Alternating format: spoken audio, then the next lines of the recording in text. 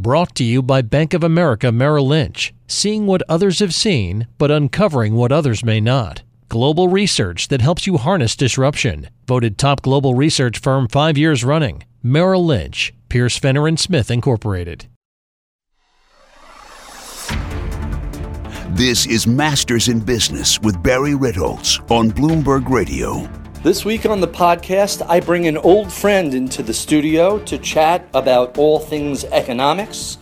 Martin Barnes is the chief economist at BCA Research, where he has been a senior editor, managing partner, and essentially grand poobah, more or less for the past 30 years. I know Martin for a long time. He's a fishing buddy. He's somebody I've been friendly with personally for a while.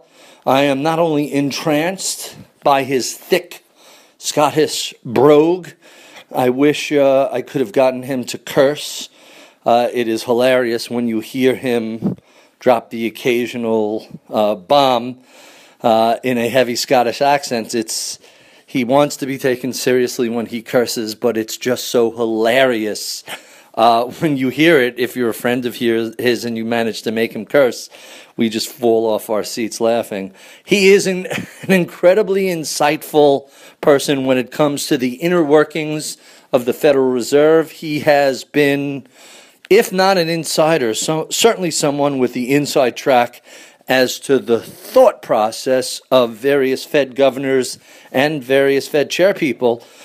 He is just one of those folks that has been around long enough and been in the right place at the right time to have really learned a lot of things.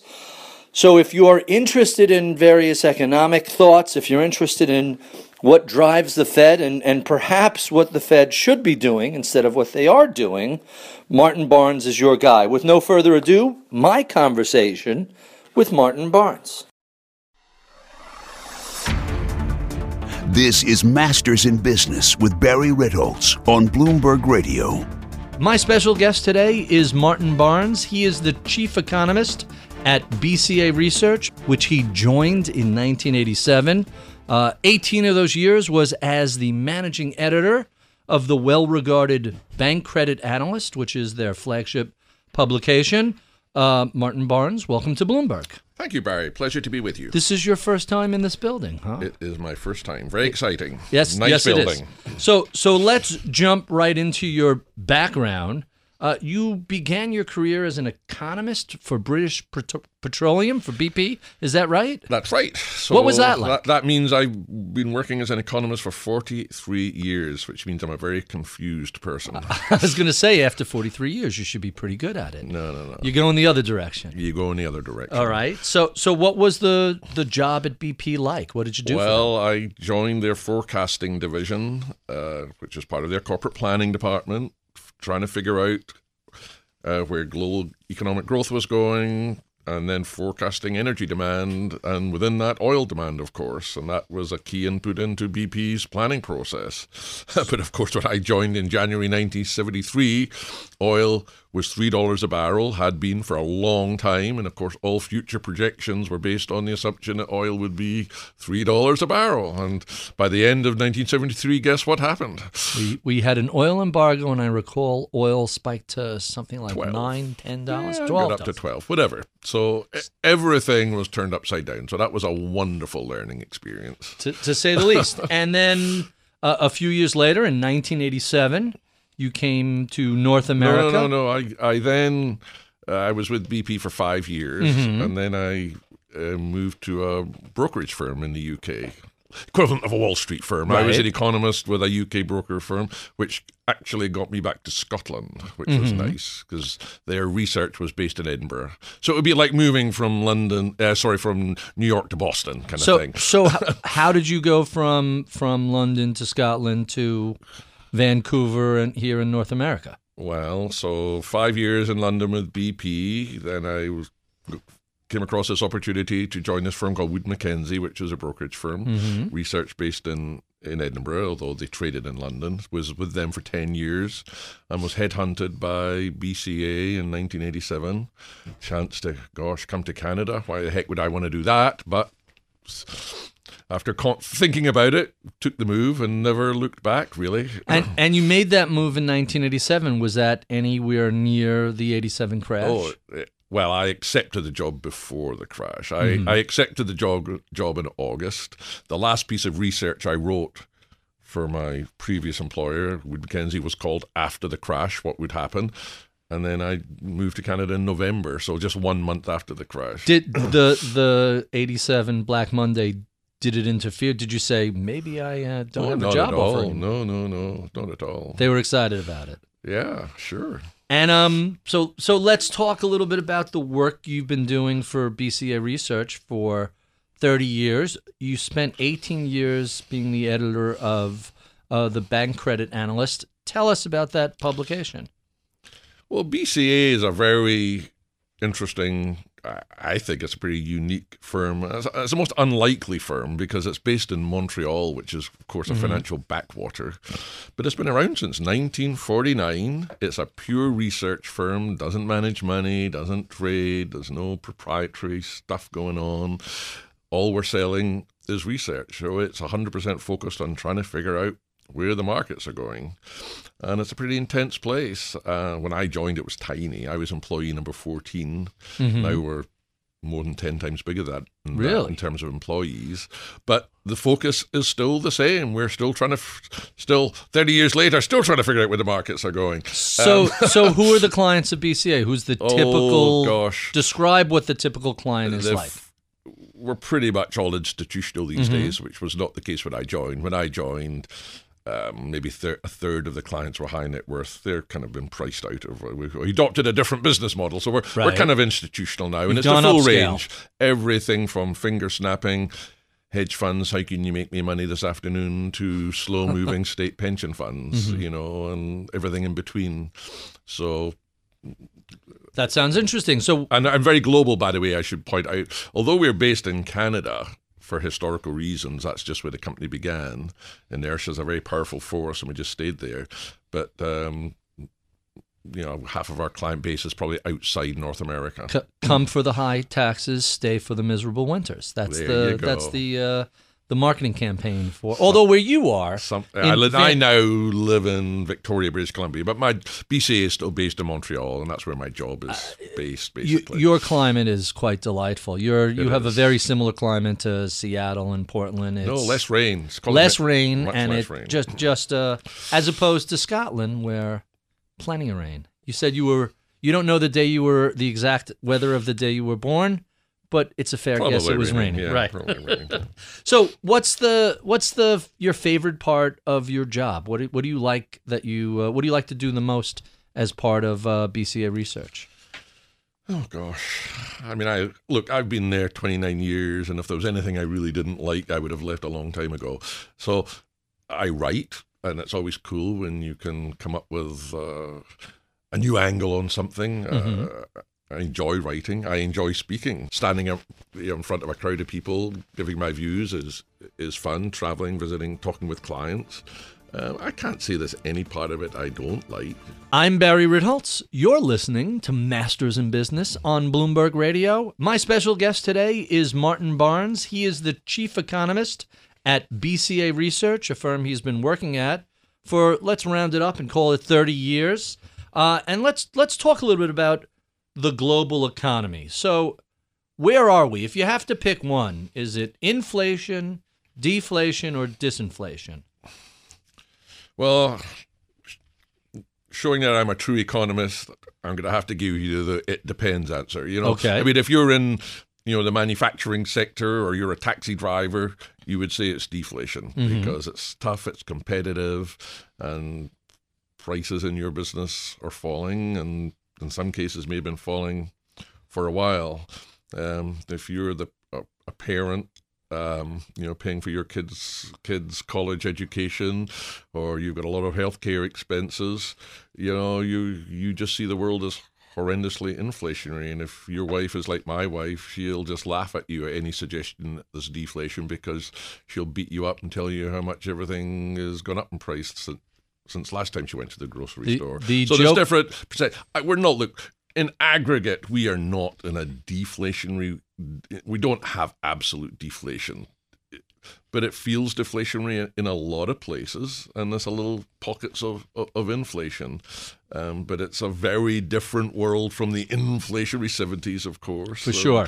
The joke I've heard is we have inflation in the things we need, and we have deflation in the things we want, which I thought was kind of it. So that's a kind of cute way of putting it. Another way of thinking about it is that the things that we spend money on day to day or week to week, month to month, tend to have inflation, and the things that we only buy very occasionally fall in price. So refrigerators, TVs. So you don't notice that. But you sure as heck notice if your parking fees have gone up this week.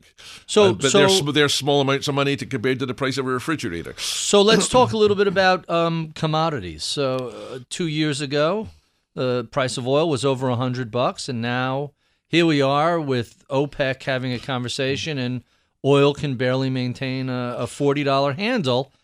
What's the commodity story? Is that a dollar story, or is that a supply story, or something else? One of the first things you learn in economics at school is, it's a supply-demand curve, and, increased supply relative to demand and price falls, and vice versa. So we have a massive commodities amount... more than anything else, respond to price signals. Raise the price of wheat. What are farmers going to do? They'll grow so much wheat they'll be giving it away in street corners after the next harvest. Some commodities, the cycles are a bit longer because if you have to find the stuff and dig the mines, etc., maybe it takes a few years. But commodities respond to prices, and and sometimes these cycles are really long. So we had a 20-year bear market, if you like, in commodities from the early 80s into the early 2000s, to the point where prices got so low. Open a copper mine, are you nuts? So we starved the resource sector of resources. Who wants to be a mining engineer when you can be an investment banker? Who wants to open a copper mine? So when demand picked up, particularly driven by China, the supply just wasn't there. So then we had this powerful bull market, 10-year bull market. Guess what? As prices went, it became more attractive to find the stuff. So the supply responded, as it always does, and then we ended up with too much supply, and then prices went down. The bull markets tend to be much shorter than the bear market. So we had 10-year bull market followed by 20-year bear market. Historically has kind of been like that. And if that is still true, prices, we're only pretty early stage of a bear phase. There's still quite a lot of supply out there. Oil's a little bit different. Still a ton of supply, fracking, still the same. You have a geopolitical overlay with oil that you don't have with other products, but it's still the same story. And of course, because of shale, it's changed things. We believe, I guess most people, believe that once you get into the 50s, 55 and above, shale becomes very competitive again, and you can turn shale on and off much more quickly than deep water oil. So oil's capped. Shale puts a price cap on oil. So you don't see oil going over $60 a barrel anytime in the next couple of years. Some short-term geopolitical stuff. And what about natural gas, which it seems that we're just finding endless supplies. Exactly. What was it? A couple of months ago, wasn't it? They found enormous reserves in Texas, the biggest field. Right. Just seems like it's almost inexhaustible. It's shocking. And the whole shale technology hasn't really been exploited aggressively outside the US. We're still early stages of that. So I wouldn't be a bull of commodities. No, they're not going to fall forever, and you can have short-term moves. But, the very long-term, and at BCA we love long-term stuff, you do a 200-year chart of real commodity prices, and that just trends steadily down, and any spikes are short-lived. Wars, supply disruptions, etc. So is that a story of improving technology, including exploration? Absolutely. So you referenced China earlier. I have to ask, how significant is China to the demand for commodities? And when they begin to cool off, how impactful is China on falling commodity prices?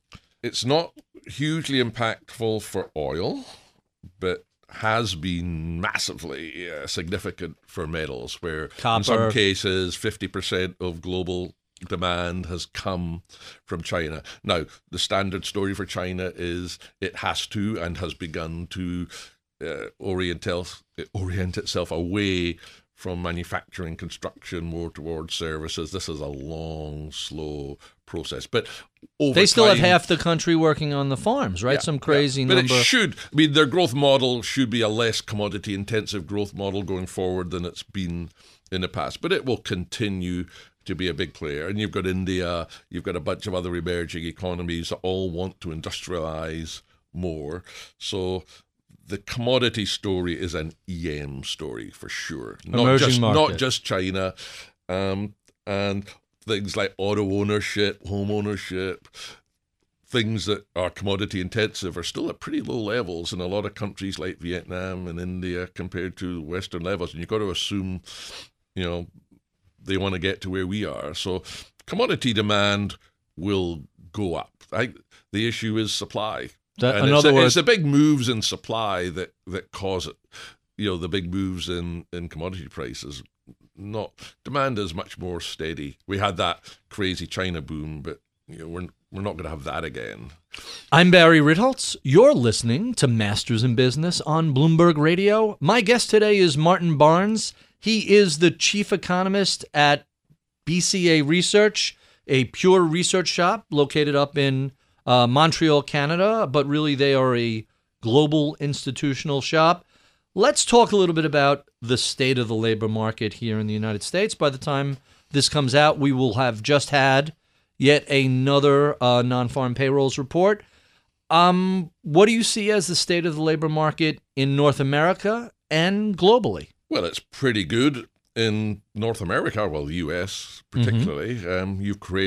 We've created a lot of jobs. The unemployment rate is back down to what most people would have called full employment any time within the last 10 years. But if the labor market was really tight, you would have expected wages to be growing much more strongly than they have been. So that suggests that we're not there yet in terms of a tight labor market. So I guess uncomfortably I have to side with Janet Yellen on this one. Which is something I know you don't like to do. Yeah. So I want to get to wages, but before we get to wages, I have to ask a related question. So the traditional measure of unemployment is U3. We're at 4.9%. The broader measure is U6, which is around 10%, right. And that's the measure of underemployment, which leads to this question: how much underemployment, meaning either people working part-time who want to work full-time, or people taking low-paying jobs when they're really more qualified for a higher-paying job, how underemployed are we here in America? Your question, gives the answer in a sense. That broader unemployment rate is still very high. A 10% unemployment rate implies that there's a lot of underemployment. Mm-hmm. So you have a lot of people who would like to be working full time, who would like better paying jobs. So there is still slack in the labor market, and underemployment is one component of slack. And I think you have a large number of people who have been forced to take jobs that are below their skill, below what they would like. So you referenced a lack of wage pressure. That seems to be a little bit of a mixed picture. We had the Census Bureau report not too long ago that showed 2015 saw a 5.3% increase in wages. Even with that record-setting one-year increase, we're still below wages of 1999. The median income, well, that's anyway. median family incomes. That's not wages. That's that takes. So how do you reconcile those two? The increase in wages and the median family income, we're still being so far below where we were. It's 15 years and we're still not back to where we were. Right. So again, that's consistent with the slowest recovery on record. And although we have created a lot of jobs and brought the unemployment rate down, a lot of these jobs presumably are lower wage jobs, or people shifting from high wage jobs to lower wage jobs, full-time to part-time, and that's kept family incomes depressed. Not even. In a more typical economic cycle, if you had looked at what the unemployment rate had done, what overall employment had done, you would have thought median family incomes would have done much better than they had. But as you pointed out, we're still below levels of 10 years ago. So yeah, they picked up last year. Great. That's 1 year. It's 1 year. So let me ask the question differently. So Reinhardt and Rogoff in This Time is Different, 800 Years of Financial Folly, make a distinction between the usual economic cycle and financial recessions. And right. A credit crisis begets a very different type of recovery. Absolutely. You agree with their perspective? Yes, absolutely. But it's actually been worse than that. So this isn't just... Look, so Rogoff was the chief economist at the IMF for a while, and they did that research while still at the IMF. So they actually published stuff on financial recessions are different, recoveries are weak. They knew that at the IMF long before the Reinhardt 07, Rogoff book 08, came out. Right. So the IMF had bought into the idea that recoveries are weak after financial recessions. One of the charts I love to show, I use it every time I give a speech or visit clients, and it's a total damnation of my profession, if you like. And I don't have a copy with me to show you, but it's incredible. You look at what the IMF was forecasting for global growth in September 2011. They do their big forecasting rounds twice a year, but the big one is in the fall to coincide with the IMF meetings. So September 2011, global growth they were saying it's around 4% at the moment, and it's going to get steadily better. So by now, it was going to be 5%. They were forecasting close to 5% for 2016. Way wrong. So it's basically a line going up. And look at their latest projections, and we'll get some new ones in a couple of weeks. And basically, it's a line that goes straight down. They're now saying 3% for this year. And that's still it looks like the jaws of death, you know what I mean? And it's not just a one-year forecast error. They've got every year wrong. So you can plot all the intervening forecasts, and it's just got every year was revised down, down, down. So it's the most egregious forecasting error I could ever imagine, because it persisted for 5 years. And you can blame lots of one-off things, Euro crisis, earthquakes in Japan, labor, government shutdowns in the US, etc. But this has been an absolutely awful, awful global recovery. And I think you can explain it. And this is the IMF knowing that recoveries were weak after financial recession, but they still got it horribly wrong. And nobody in September 2011, by the way, was saying to IMF, "Oh, you guys are too optimistic. It's never going to be that good." That was a bog standard consensus view. So what's the problem? We underestimated the dead weight of debt. We underestimated just the legacy of that bad financial downturn. We underestimated how cautious businesses would be about capital spending. And I guess we had a lot of fiscal austerity, plus a whole series of shocks like the Euro crisis. So the bottom line is they really did a terrible job, despite having Rogoff warning them, hey, this is going to be a really soft recovery. Yeah. The whole profession did. I wouldn't focus just on the IMF. You say the Fed, the OECD, and most private sector economists. I'm Barry Ritholtz. You're listening to Masters in Business on Bloomberg Radio. My guest today is Martin Barnes. He is the chief economist at BCA Research. They are the publishers of the Bank Credit Analyst, a highly regarded and well-respected research shop. Let's start talking about the Federal Reserve. You have been visiting the Fed for quite a long time. Tell us about that. I think I first started visiting Fed people in 1979. I was still living in the UK at the time, but part of my job was to follow the US, of course. So I just started coming over to the US and visiting the Fed. And I was fortunate enough, strangely, to get to go to Jackson Hole 18 times. I think there's not too many people that manage that. And I used to go and visit governors. I got fairly close to people like Don Cohen, etc. And I, pretty early on, talking to the Fed, visiting the Fed, I learned something that made me feel good and bad at the same time. We have this, the Fed has this aura of omnipotence around them, that yes. They've got all these smart people, they know what's going on. That I wouldn't say, but Yeah, well, they used to have that image anyway, so that you go to the Fed and they're so much more knowledgeable and smarter than you. Well, I learned pretty early on that actually that is not the case. They may have lots of inside information and micro stuff, but when it comes to the really big questions, when's housing going to peak or why are businesses, they have no more idea than you or I. And that's kind of cool because it means that your view is just as good as their view, and they're actually quite interested to know what you think. So I thought that was good. It kind of levels the playing field, so I could have conversations with the Fed, and my views were just as good as theirs. But then I thought, oh my God, this is not good, because I don't know what's going on. I need them to know. And the fact that they don't know any more than me, but yet they're controlling monetary policy was really scary. And I think we have learned that. Their forecasting record has not been great. And it's been terrible. But then again, what economist forecasting record has been but we need, short of terrible? We need our monetary policy makers to do better than us. We are not raising or lowering interest rates. They are.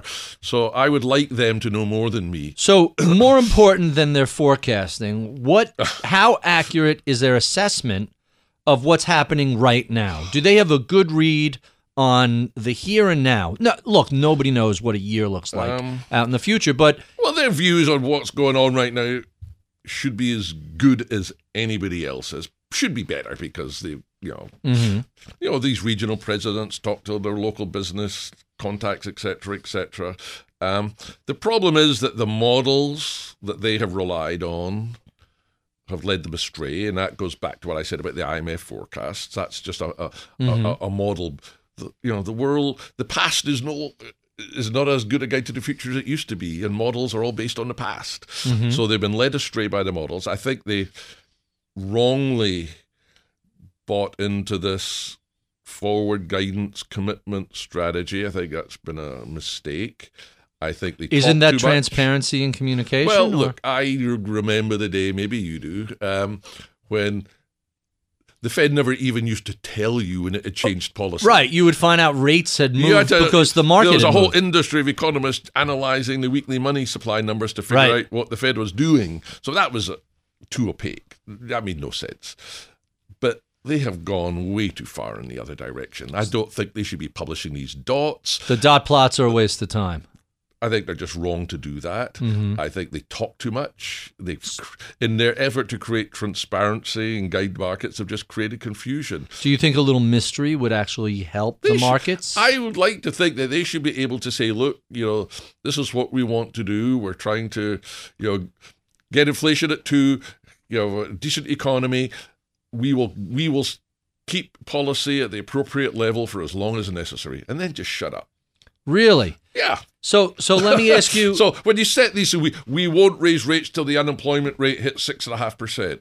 And now how dumb was that? And now it's 4.9%. Exactly. Why do you constrain yourself with these commitments that when you're there's not so much honor. uncertainty in the world? Right. So let me ask you a question. You've used the phrase financial repression in some of your writings. Yes. For some of the listeners who may not be familiar with that brand of Fed criticism, what is financial repression?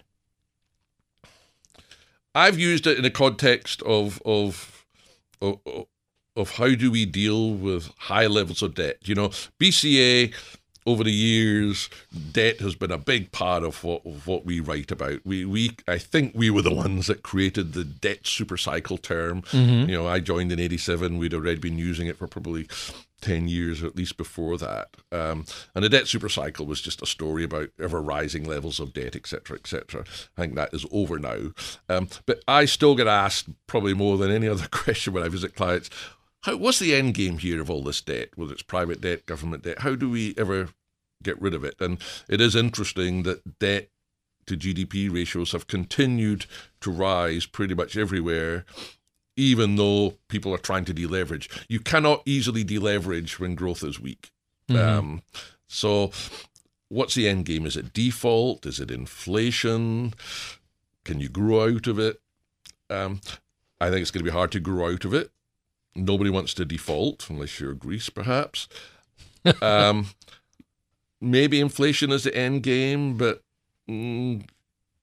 nobody really wants to truly inflate it away. So if you can't get rid of your debt, you just make it easy to live with. And how do you make it easy to live with? You have very low interest rates, and you can sustain extraordinary high levels of debt for a very long time if your interest rates are close to zero. So financial repression is really about keeping the costs of your debt down, and perhaps through regulatory pressure, is forcing people to buy your debt as well in terms of sovereign debt. So you can do that by forcing pension funds or banks to buy government debt, higher capital ratios. So financial repression is artificially keeping down interest rates. We're speaking with Martin Barnes of BCA Research. You mentioned GDP to debt ratio.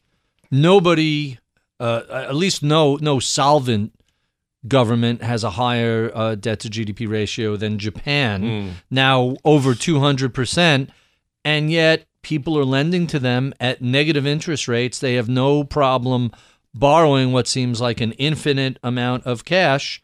How do you reconcile those two?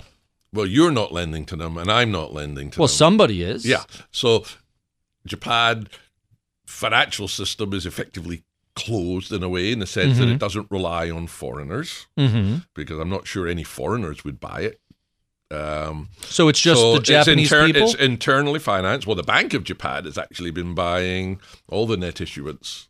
They've got a very aggressive QE program that they're buying. But prior to that, their postal savings bank was buying pretty much huge numbers of bonds.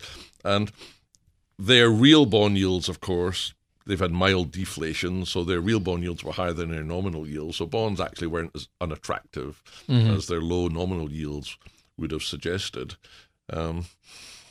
And the stock market crash in Japan, I mean, the Nikkei peaked at close to 40,000 in 1989. Yeah. So here we are many years later. That's What's still a 30-year bear market amongst friends? So the retail investors in Japan have been out of the stock market for a very long time. Right. So they're probably happier owning bonds than these risky things called equities. They have had no trouble financing their deficits. None at all. So let's stay in that same part of the world. We look at China, where a lot of people are suggesting is the next debt bomb to blow up.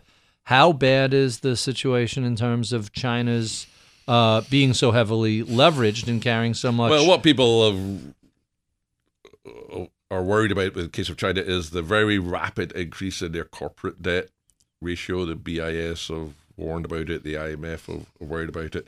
It's not that the level of debt even is that high. I mean, there's other countries. Overall debt in China is still not as high as it is in other countries. It's just gone up so fast, so quickly. So the question there is how much of it is kind of within the quasi-public sector, because you've got a lot of state-owned enterprises, a lot of it is local authorities, is related to local authorities' activities in the real estate sector. It could all be socialized. The Chinese government has the capacity to socialize it all. Meaning they can absorb the debt. If you just treated it as all as one big giant public sector, and their overall public sector debt is actually quite low in China. So let me bring this back to the Fed, and let me ask you a counterfactual. What would the U.S. economy, what would the global economy look like if there wasn't the Fed's program of quantitative easing and there wasn't zero interest rate policy? What would the world look like today?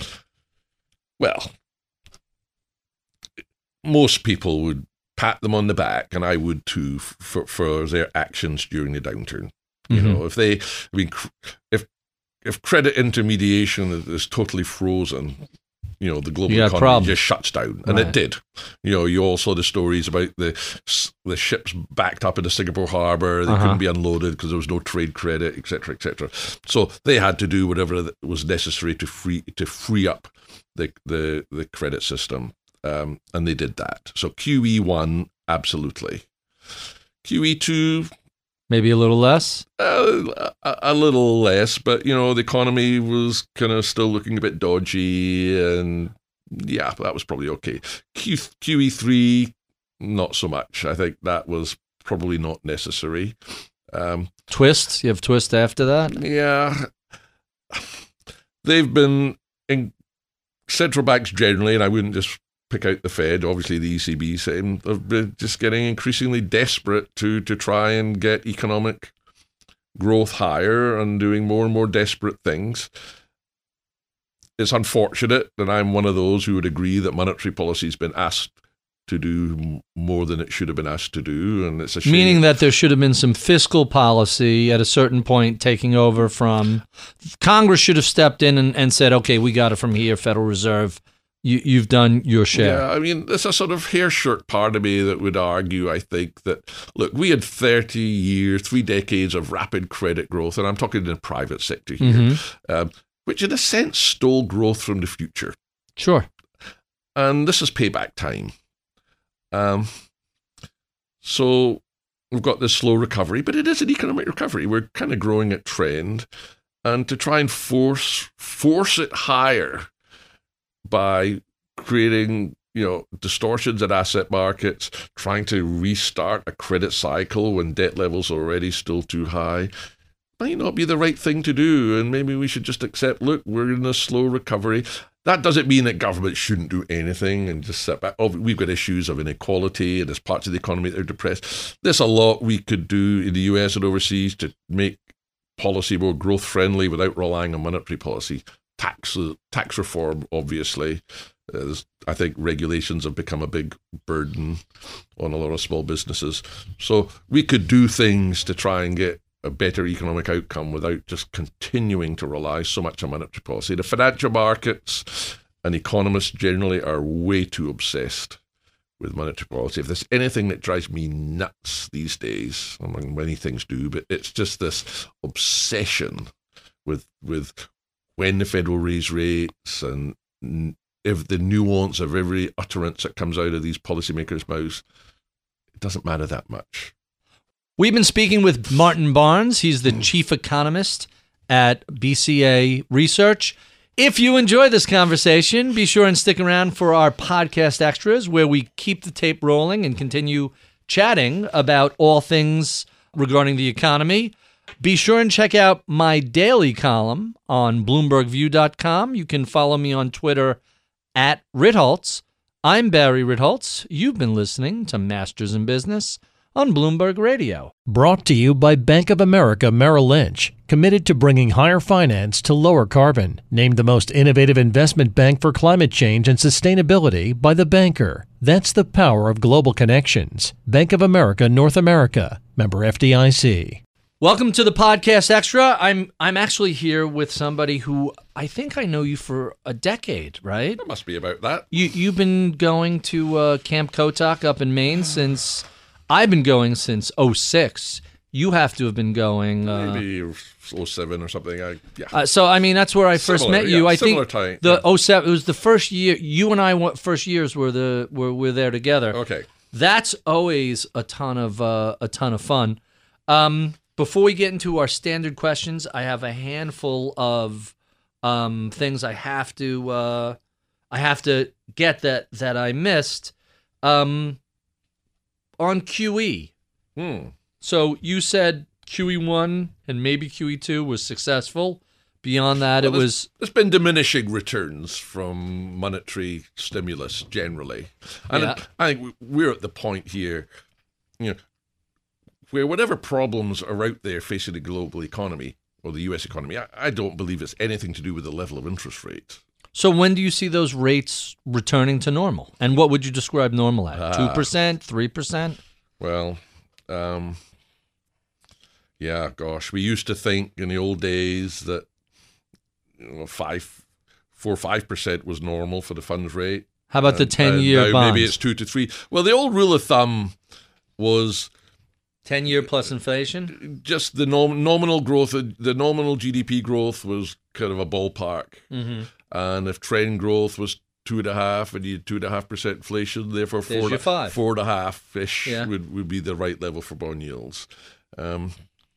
Well, growth is lower now. Maybe we might still get the 2% inflation eventually, but it's probably 3.5 to 4, or even 3. Yeah. And so let me put you on the spot because you're in the forecasting business. Yes. So what's the date when the Fed funds rate hits 3%? 2018, 2019? Well, how far out do you see that happening? Let me ask it this way. 2016, are we going to see an increase before the year's over? We're having this is late September 2016. Is there going to be a hike? I mean, I think they should. Personally, I don't think it matters a whole lot. A 25 basis point hike. Ooh, a 0.5% interest rate. Neither here nor there. The economy doesn't really need it. I think they should do it just to get it over with. So right. I mean, unfortunately, if they do, we'll still have the will they won't they just pushed into the next meeting. Right. So but then the question... They've got to break this perception that they're slaves to the market. Yes. And if the market's not discounting it, we can't do it. And they've got to get over that. That traces back to Greenspan, and I think it's a huge mistake the Fed made. And they've enough dissension within the Fed, I think, just in terms of keeping some of the discontents happy to do it that way as well. I think they're a little bit out of control in terms. Janet has lost control of the group. Just because there were 3 dissents, that looks like a healthy just debate. Generally, just the amount of talking that goes on and different opinions. Too much. This would never have happened with Volcker. Well, no, Paul... and it wouldn't even have happened with Ben Bernanke, actually. And what about Greenspan? Would it happen with Greenspan? Remember, Greenspan... No. I mean, there was a big difference between Greenspan's first half of his term and the second half. There was a reasonable number of dissents in the first half. Second half, you did not dare contradict the maestro. They became very anti-democratic, and I think Bernanke changed that for the better. But Bernanke wasn't as democratic as many people think. I mean, I was chatting, we just had our conference here, and we had a former Fed governor there, and Bernanke ruled the Fed with a much stronger fist than is the popular perception. That's very interesting. A lot of people are unaware that, remember, Greenspan started in summer of 87, yes. And I think it was either 90 or 91. In between meetings, on his own, he lowered interest rates. That was something the Fed chair was allowed to do, and the FOMC slapped his wrist and removed that authority. That was very early in his career. As you said, in the latter half, he was the maestro and no one challenged him. He was on such a high pedestal, which was unjustified, by the way. I completely agree. Highly, highly overrated. So let me ask you a related question. Who do you think was the most effective Fed chair, and who do you think is the person who really understood the job the best? Well, you have to say Volcker, don't we? I don't, but I want you to. I agree with you. He did the hard work. Mm-hmm. He did the hard work. We're going to crank up rates, cause a recession, break the back of inflation, and begin a 30-year bond bull market. I just spent an hour into having this kind of chat with him, actually, at our conference, which we had earlier this week. And I mean, he is a product of his time, and the 70s, the idea of any inflation at all to him is still anathema. Absolutely. So to the idea that central banks should raise their inflation targets from 2 now to 3 or 4, he thinks is just crazy. Negative interest rates don't make any sense to him. Right. So for him, inflation is still evil. I don't have quite as strong a view as he does, but he was the guy that set in motion a sea change in the global economic environment for the better. So let's follow up on that. We've seen both in the United States and especially in the UK and parts of Europe, the austerity movement. I think at precisely the wrong time, where there's a need when private sector demand is soft, as Lord Keynes has taught us. The government should step in and replace that demand. And when it's strong, the government should step out of the way. Do you agree with that? Do you think the Austerians had it all wrong? And have they been a drag on the economic recovery? In some places, but don't forget, we had massive stimulus during the downturn. So 08, 09, so the austerity, in a sense, was just pulling back from that extreme levels of stimulus that we had. Now, in terms of what? In case of the Eurozone, yeah, absolutely. It was bad. Yes. I mean, you made a bad situation worse. You know, when countries are already on their knees, you know, just trying to force austerity on them. It's bad. Takes a bad situation. Just made it worse. Has anybody in Europe learned the errors of their way? I think so. I mean, Europe has now loosened the constraints on fiscal policy to some degree. So I think we've turned the corner on that. I mean, we're not ready anywhere really to launch massive fiscal stimulus, but we're past the austerity for sure. All right, so now let's jump into my favorite podcast questions that I ask all my guests, and I have people prep for. So tell us about some of your early mentors who guided your career along. Well, this might be a slightly strange way to answer it, but in a sense, my mentors were more events than people, and by that I mean that's interesting. You know, I had a lot of. I've been doing this for over 40 years, so I've been through a lot of regime shifts in various areas where even the people that might have been my mentors, experienced people, were struggling along with everybody else what this all meant. So it was new for everybody. So, you know, we talked earlier about how I joined BP in 1973. So going through that first oil crisis when everything had to be shifted there was nobody to mentor me through that because they hadn't been through it themselves either. That was a regime shift. Living through the inflation of the UK in the 70s, where the unions were running amok. We had the so-called winter of discontent. There was strikes constantly. Even the Labour government that was in power had lost control. That was a lesson in the evils of excessive socialism, if you like. And then living through the Volcker Thatcher years, where we saw complete reversal. You know, that's very interesting. Bringing inflation back down again. You call it the Volcker Thatcher years. Everybody usually calls those the Reagan Thatcher years. You're giving more credit to Volcker than you are to Reagan. I guess I am. Sure. I don't disagree with you. I just think it's interesting. I never hear people describe it that way. Who else was what other event? You know, look, I've been lucky over the years, and it's partly because BCA is a very well respected firm for a very long time, to have met many, many smart people. You know, the legends, if you like, the Henry Kaufmans, the Martin Biggses. I've met all these people. We've had them speak at our conferences. I've learned from them. I guess if I had to pick one person, I mean, obviously I've learned from lots of people. Tony Beck, who was the principal of BCA. He's the guy that hired me, you know, almost 30 years ago. What did I learn from him? Well, BCA's focus has always been, you know, helping our clients. There's a big difference working for a firm that's selling research to working from a broker which just churns out bits of paper. So you have to add value when people are paying hard cash for what you're doing. And you have to pass the so what test. Because a lot of economists just write stuff just for the sake of talking about the economy as if the economy is the end point. BCA, who cares what the economy is doing if there's no market significance to it? So I very much learned to try and always have some market implications of everything we wrote about. Not necessarily short term, it could be very long term, but make it relevant.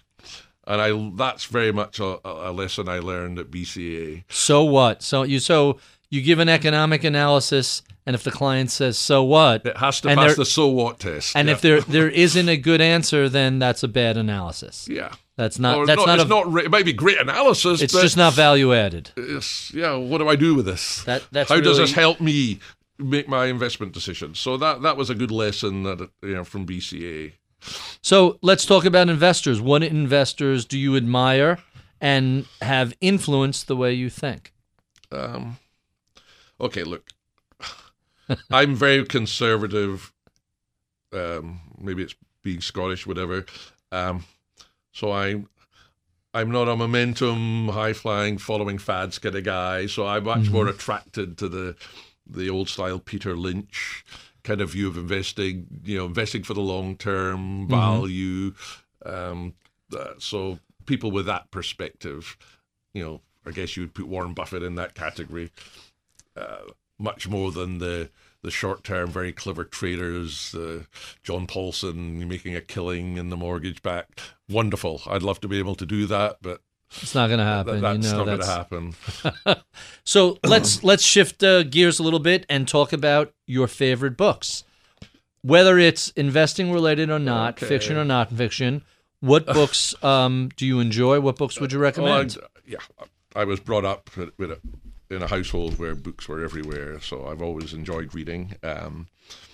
Trash as well as better quality stuff. So give us some examples. Oh, well, forget the trash, but I mean, I think my favorite book, from going back to the more serious investment stuff that I think anybody going into our business should read. It was written quite a while ago now. Is Charles Kunderberger's Manias, Panics, and Crashes. Sure, it's a wonderful read, and just describing, how these market overshoots and crashes occur. And it's wonderful anecdotes. It's easy to read. It's not a huge tome. Essential reading. That's one of my favorites. Another kind of fairly obscure book that nobody paid any attention to when it first came out, but it kind of got popular a few years ago when QE started, was by an obscure Scottish guy called Adam Ferguson. He wrote this book called When Money Dies. Oh, sure. And it was about German hyperinflation. Yes. Again, not particularly well written, actually, but wonderful anecdotes. I actually have that on my bookshelf, and I've never read it. It's got great anecdotes. Yeah. It's not... He wasn't a gifted writer, but it's not a big book. But in terms of understanding the destructiveness of inflation, that's good. I think in terms of what we went through the crash, there's so many books about the crash, and of course, somebody called Barry Ritholtz wrote one about bailouts. Bailout Nation, yes, I've heard of that book. Yeah, you've heard of that one. But I liked David Wessel's book In Fed We Trust, in terms of, again, it's a very easy read.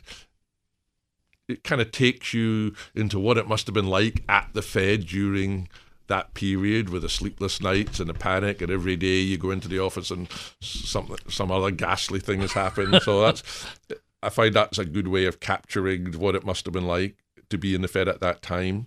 A very recent one that I read is Mervyn King, the most recent governor of the Bank of England. It's called End of Alchemy. It's a little bit self-serving.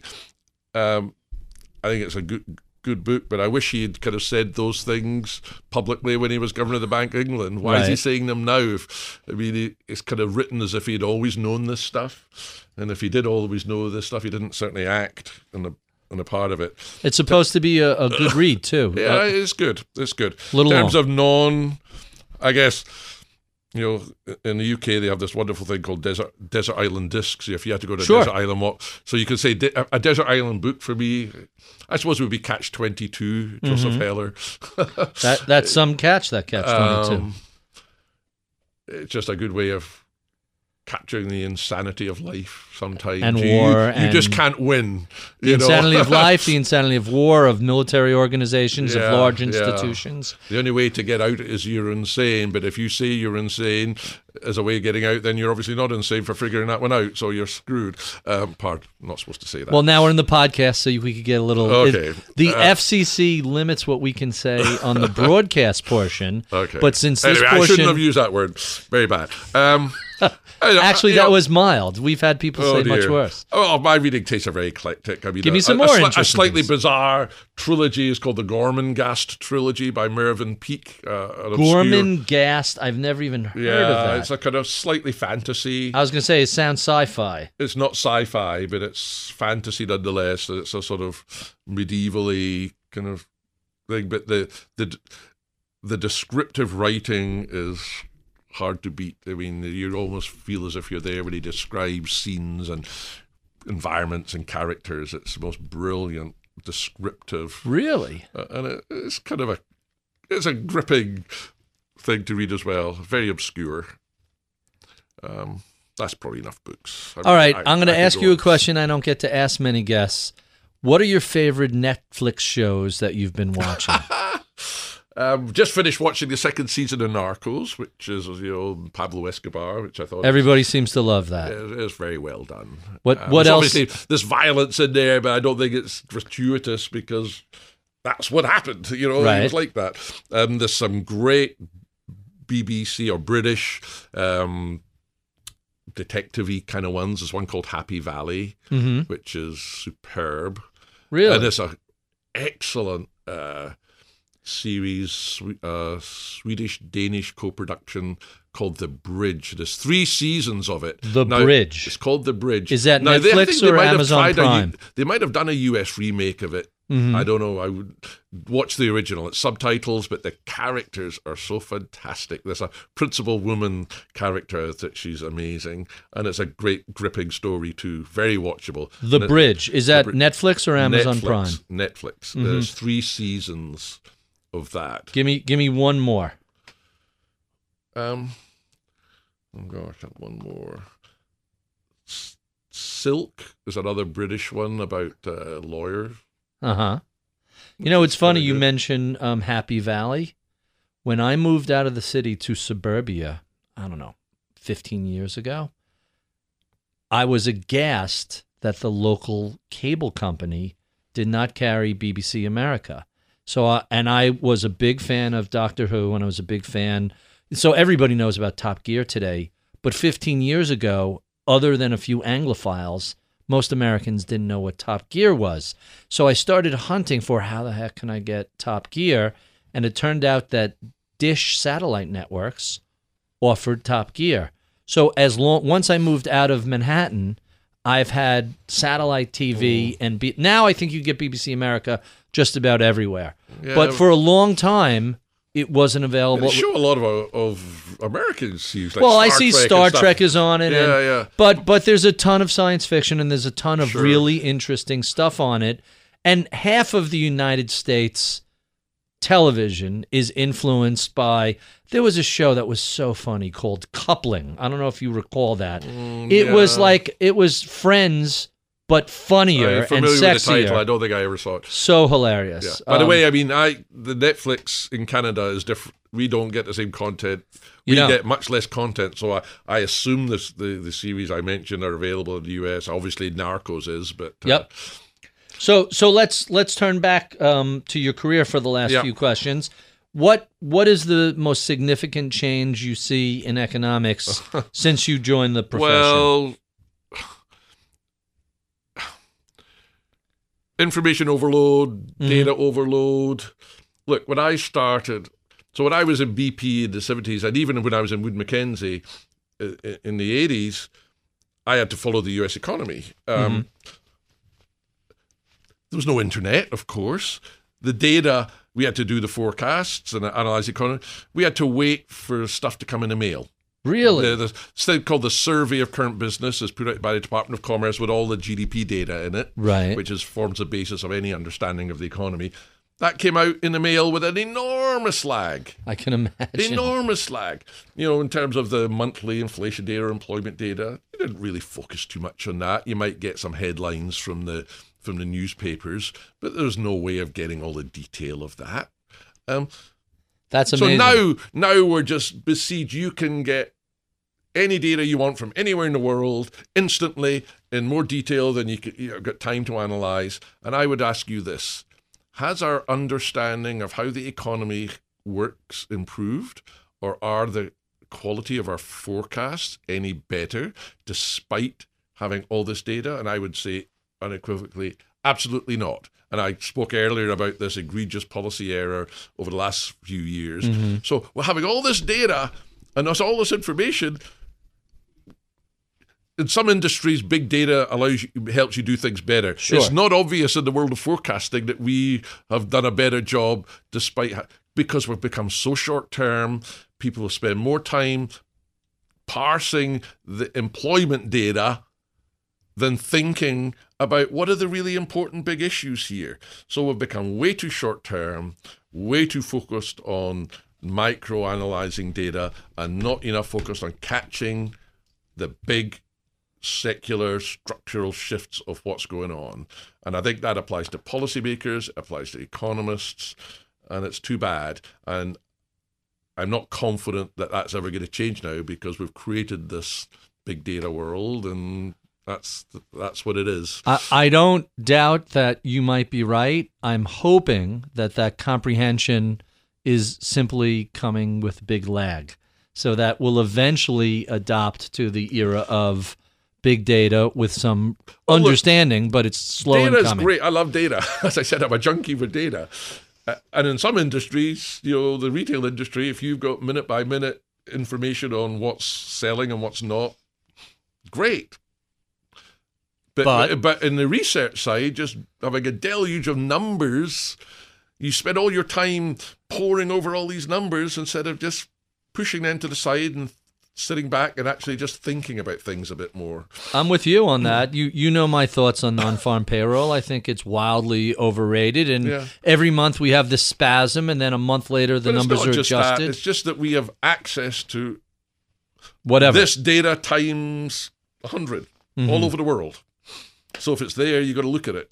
So you just spend all your time just looking at data and not enough time thinking about stuff. Let me change up gears a little bit on you. This is a question that comes from a couple of readers. I asked the same 8 or 9 questions to all my guests. That's okay.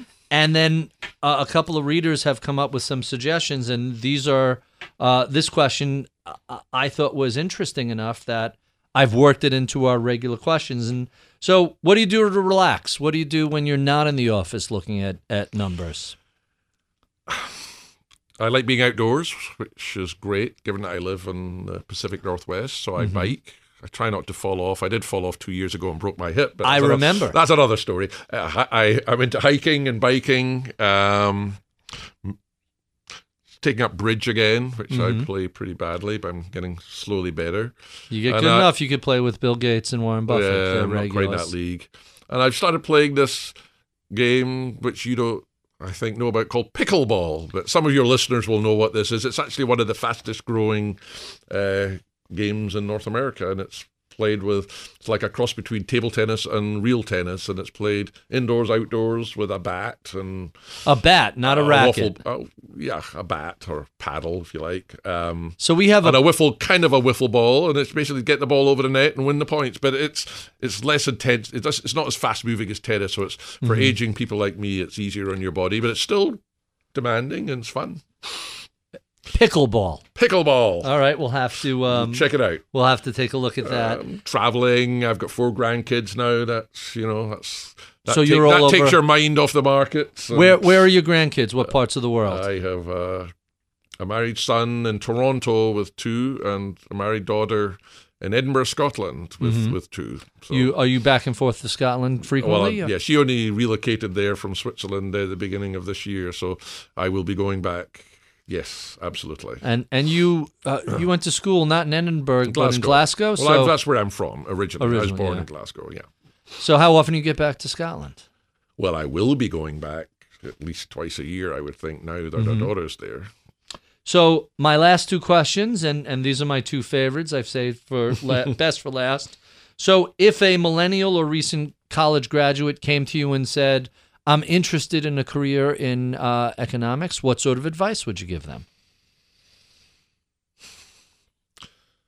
Well, the profession has changed. A lot of corporations have done away with their economics departments, and but that's still a good job, and go for it. But be curious. Don't be so short term. Don't spend all your time poring over the employment data. Try and figure out what the big trends are. Be disciplined. Read a lot. Don't get locked into a view. Don't think you've got it figured out, because you haven't. I've been doing this for over 40 years, and I certainly haven't got it figured out. That sounds like some pretty astute advice. And our last question. What is it that you know about economics and investing today that you wish you knew 40 years ago when you were beginning? Oh, gosh. Well, in terms of investing, a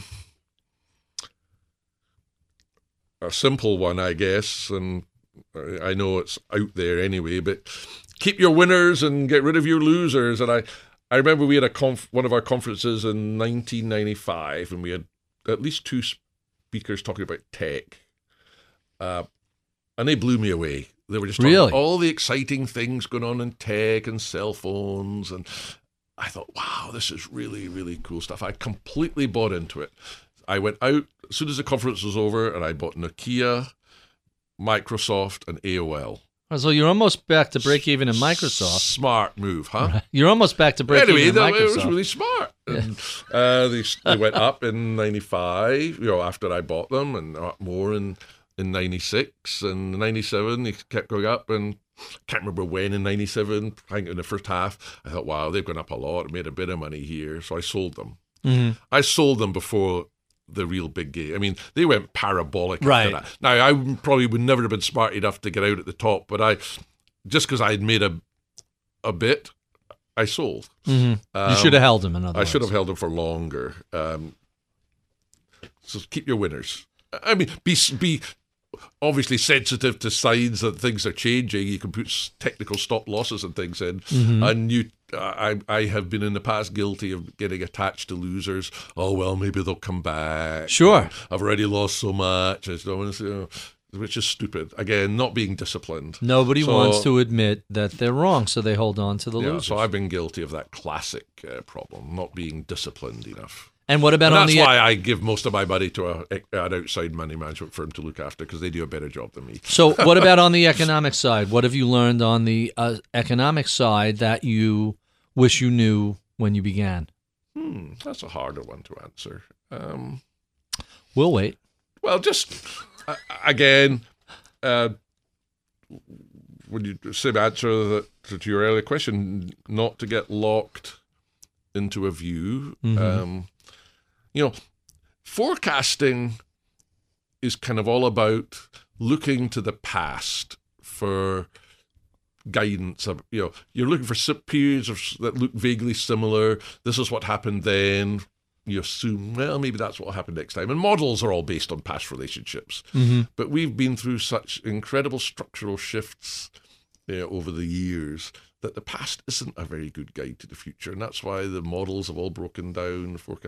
So be more sensitive to the fact that we're a rapidly changing world, and relying too much on what worked in the past is a mistake.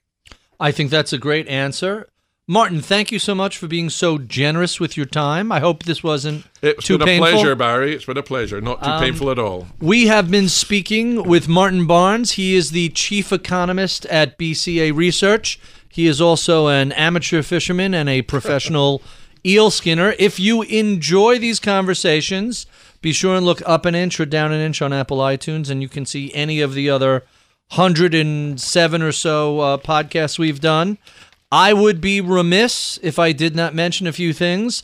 We love your comments, feedbacks, suggestions, etc. Be sure to write to us at mibpodcast@bloomberg.net. I have to thank my booker, Taylor Riggs, my producer, Charlie Vollmer, my engineer, Reggie, and my head of research, Michael Batnick. I'm Barry Ritholtz. You've been listening to Masters in Business on Bloomberg Radio. Brought to you by Bank of America Merrill Lynch, committed to bringing higher finance to lower carbon. Named the most innovative investment bank for climate change and sustainability by The Banker. That's the power of global connections. Bank of America North America. Member FDIC.